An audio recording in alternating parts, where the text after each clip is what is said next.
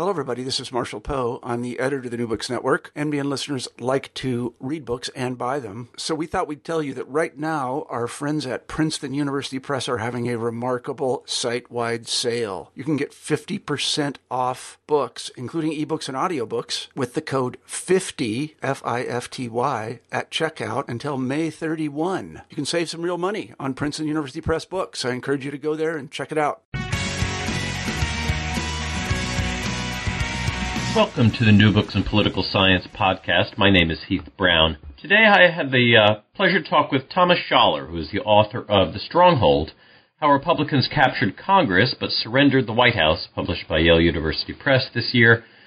Hope that you enjoy this interview. This is the first time in the podcast that I was able to meet one-on-one, face-to-face with a new book author. Tom had was able to come in and we were able to talk in person. Some of the sounds a little bit off. Tom sounds great. I don't sound as great in the podcast. He's the one who has all the information. So I hope that you enjoy the chance to hear from him. Welcome back to the podcast. My name is Heath Brown. Today I have, in person for the very first time in this podcast, Thomas Schaller, who's the author of The Stronghold, How Republicans Captured Congress But Surrendered the White House. Tom, welcome to the podcast. Thanks so much for having me. Tom, it's a pleasure to have you. As I just mentioned, this is the first time that I have a podcast guest in person, and so I hope for a great conversation result. Before we get to the book, tell us about yourself. Tell us who you are. Well, first, thanks for having me, and I think this is a great thing, and I probably speak on behalf of the whole discipline to have a podcast dedicated to new political science books. It's long overdue, and so I appreciate, and I also appreciate being your first sort of in-person guest. My background, briefly, I'm a professor of political science and chair, unfortunately, of the Department of Political Science at UMBC. I say that tongue-in-cheek. I got my Ph.D. At UNC, Chapel Hill. I've been at UMBC for 17 years now. I'm a native of upstate New York, and I'm a product of the SUNY system and got my BA at SUNY Oswego. This new book, The Stronghold, is from Yale University Press. A lot of people may be familiar with my previous book, Whistling Past Dixie, How Democrats Can Win Without the South, which came out right before the 2006 midterms. And I teach political science and American government classes and presidency, media, campaigns, and elections, that sort of stuff. And so that's my basic background. I live in Washington, D.C., and commute up to Baltimore a few times a week. Right. So professor, chair, book author.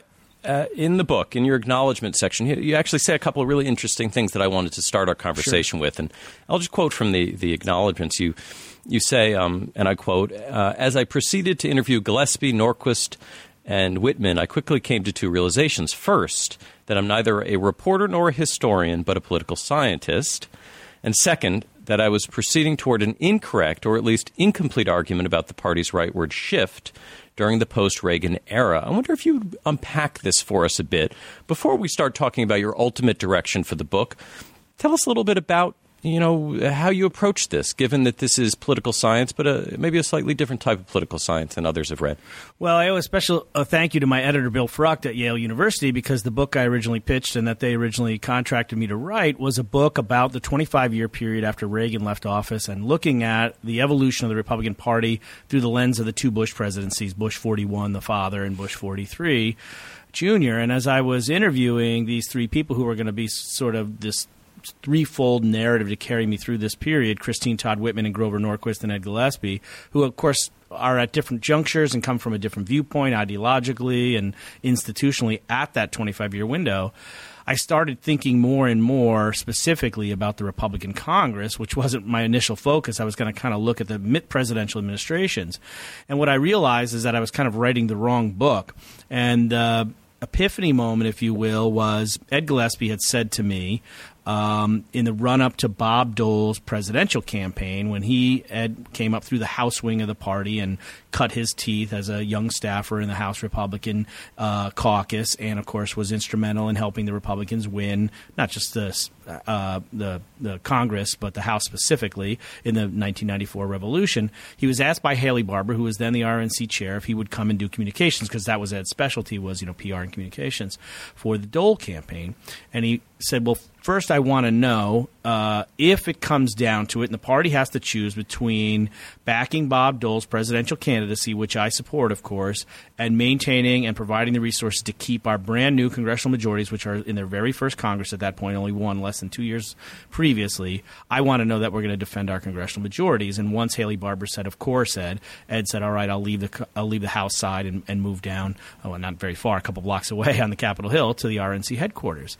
So I mentioned this conversation to Norquist, who is an outsider, so to speak. He runs, Americans for Tax Reform and is running his Wednesday groups of all the sort of outside people talking about policy and mission and politics. And he said, that was absolutely the mood of people, both inside and out the party, as far as I can recollect. We wanted Dole to win, of course, but his quote that I have in the book is, when the house is on fire, you have to choose between the Van Gogh and the baby, and we chose the baby, and the baby were our congressional majorities. And then he said something to me as we were talking about this. He said, you can just govern with the House.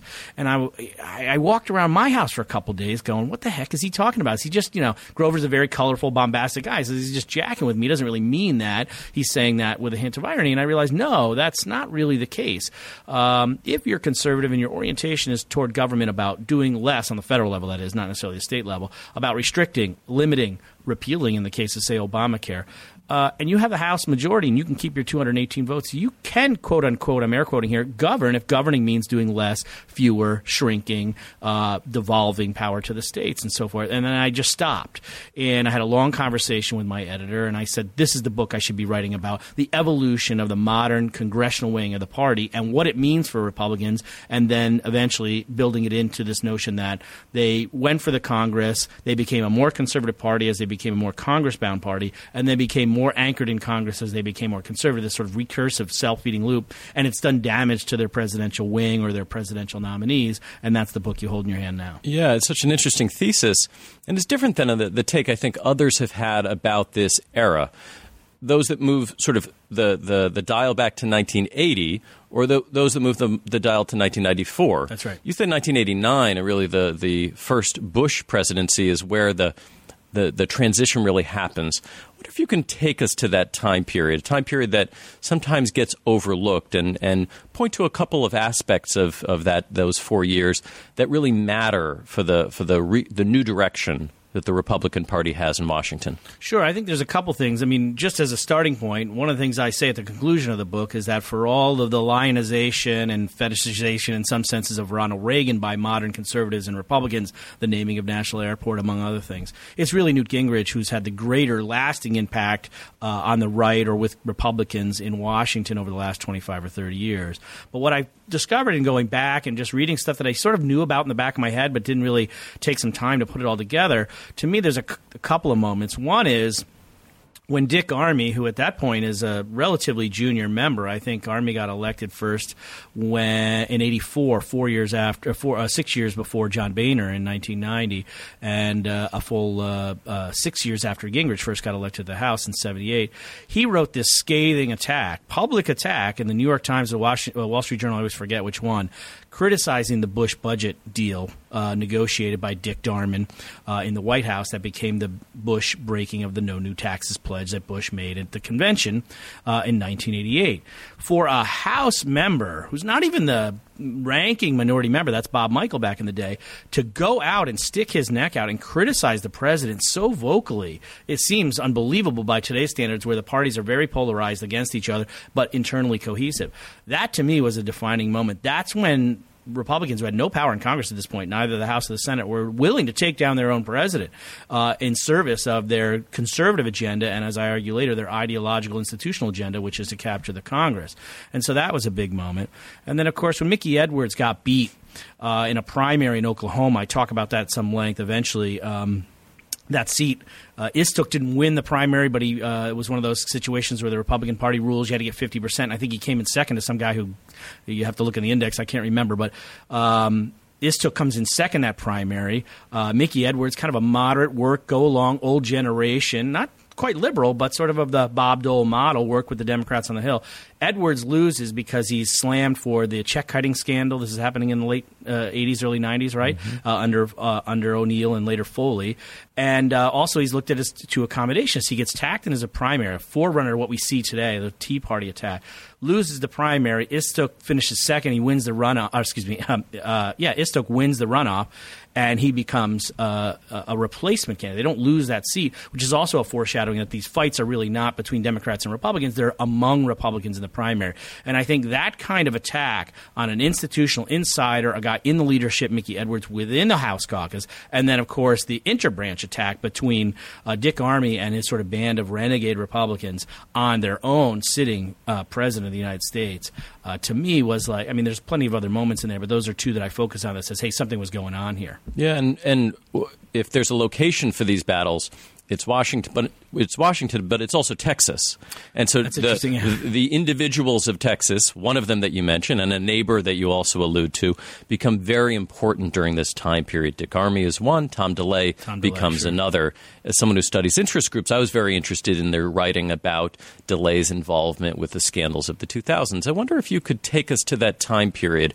This is a time period where, in some ways, the strategy that you describe in the book has worked. It's become institutionalized in a little way, in certain ways. So how does that then have an impact on sort of the machinations of Washington policymaking, the work of lobbyists, the work of special interest groups? I wonder if you can talk a little bit about that. Well, as I mentioned in the book, the Republicans, and both parties do this, not just the Republicans, but the Republicans have an asymmetrical sort of interest and advantage in running against Washington while they're running for and to control Washington. And, of course, they do that. And they have some, help from Clinton and the failed health care reform that his wife, First Lady Hillary Clinton, ran. So they come into Washington in 1994, and they're complaining about big government and fiscal insolvency.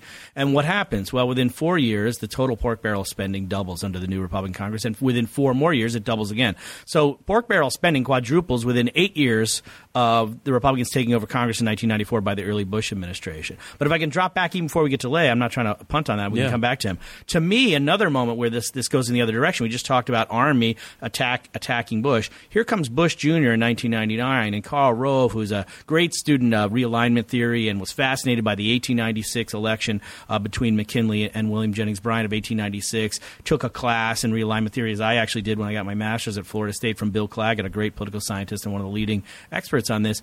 He sort of modeled the Bush campaign for the nomination after the 1896. He brought people to Austin, right? He didn't want to bring Bush to Washington, but at some point you kind of have to end up in Washington. So what happens in 1999 when then Governor George W. Bush comes to Washington? He's on Capitol Hill, and because they're from the same delegation, to come to your Texas point, he kind of has to take a picture with Tom DeLay, who this is before all the scandals that happened with the golf junkets and all that are going to happen in the next few years in the early 2000s when Bush is president. But Tom DeLay is already the hammer. He's already a toxic figure and a rising figure in that caucus on the House. So there's a national media event, and they got a picture of Tom DeLay. And, of course, the DNC issues this press release going, see, George Bush is just Tom DeLay from, the State House coming wanting to run the White House.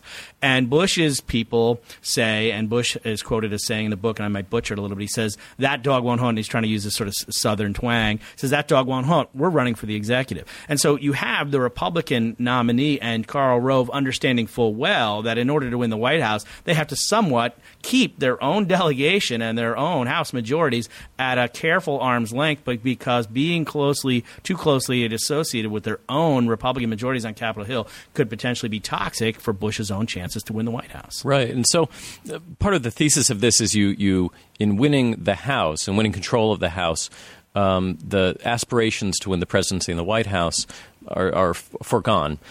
This seems to work particularly well during the Obama years. But let's look ahead a little bit. We're recording this on State of the Union Day. Sure. The president is going to be speaking now to more Republicans than he's ever spoken to before. That's right. If numbers are kind of right. What about this strategy? Is this still the strategy for the party, or has the strategy started to change at all with a 2016 election looming? Well, as John McCain and Mitch McConnell have said very clearly the week that the new Congress got installed, the 114th Congress, they're trying not to do any damage to the presidential candidate hopes of whomever the Republicans nominate in 2016. These are direct quotes given in the Washington Post and Politico and other national media sources. So they're making no bones about the fact that, A, they're aware of the fact that the Republican majorities on Capitol Hill, both chambers, but particularly that House majority, I think, creates problems for the party's brand and image, and something I talk about at length in the book, and especially in the last concluding chapter. I mean, and part of the reason is because what works in your home congressional district, which is heavily gerrymandered, and you really have to win the primaries we talked about and appeal to very conservative voters, and you say something like, and obviously a great example is Todd Akin saying forcible rape. You say forcible rape at some town hall or some local event or on the local media and talk radio in your home district in Missouri, and nobody calls in. There's not a fuss. There's nothing necessarily even in the paper. Paul Ryan voted for the forcible rape amendment in the House. People didn't probably even know about that until Todd Akin blurts it out. And now every member who voted for that amendment, which failed, I believe, on the House floor, is suddenly being questioned about it, including their vice presidential candidate, Paul Ryan, who voted for it, and including their presidential candidate, Mitt Romney, who didn't.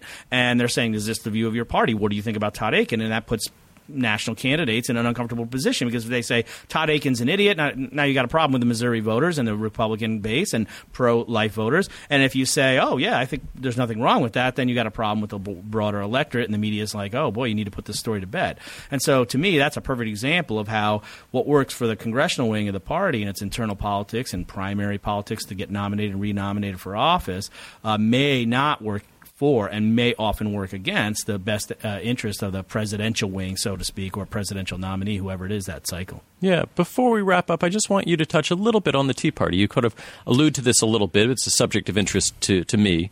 Where does the Tea Party fit into this narrative that you're telling?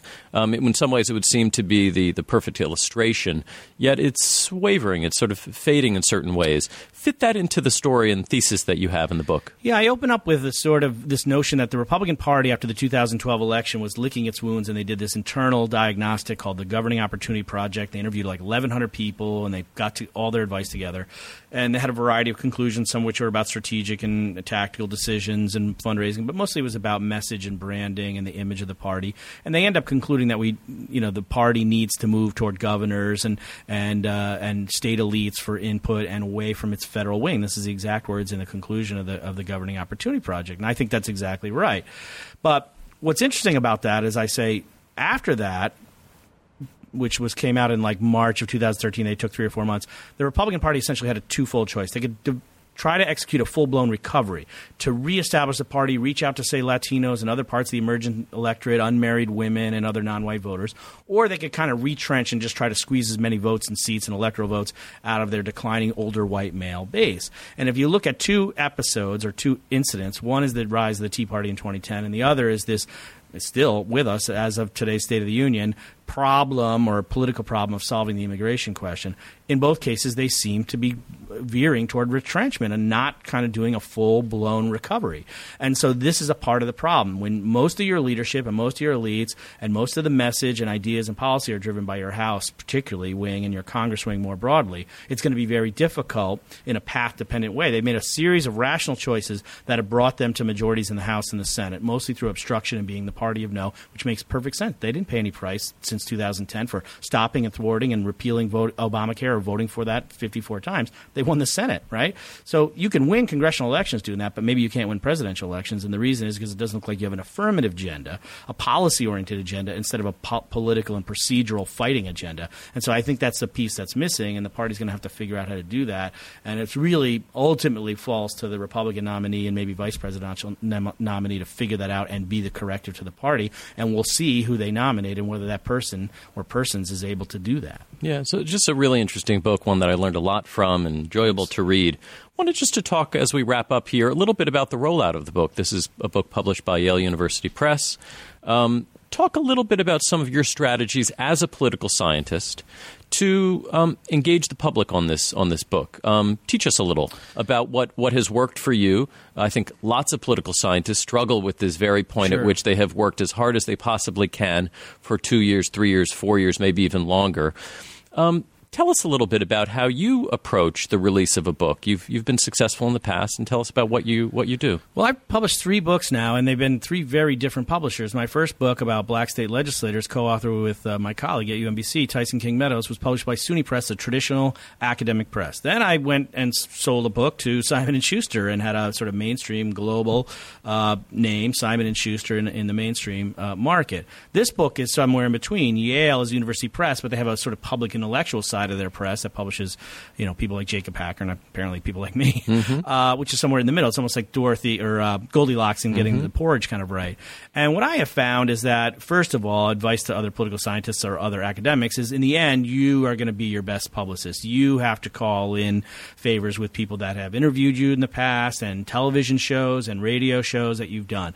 Your university can give you help. I'm getting publicity help from UMBC, from their Office of Institutional Advancement and PR department. I get publicity help from Yale, of course.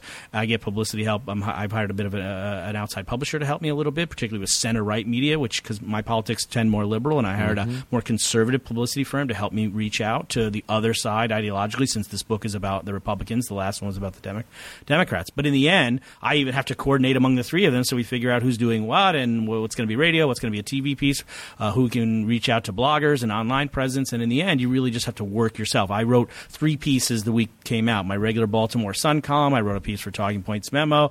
I wrote a piece for, I'm forgetting the third one. But I write a lot of pieces simultaneously with the launch of the book. It gives somebody something to hold on to, something to reference, a way to mention your book. So every opportunity to do a Q&A. I did a Q&A with Solana. I used to do a lot of blogging and writing for them. That's coming out in a day. So I say yes to everything, and you really just have to work very hard at it, say yes a lot, and then follow through. And so the last 2 weeks I haven't gotten a lot of sleep, Heath, but that's the nature of the business, I think, if you want to promote yourself, because in the end, nobody's going to be your best publicist other than yourself. Right. And also, Chair, and also, Professor, as we started our conversation. Yeah, I need a big nap. Right. Tom's book is The Stronghold, How Republicans Captured Congress but Surrendered the White House, published 2015, Yale University Press. Tom, thank you very much for your time today. Thanks for inviting me. My great pleasure.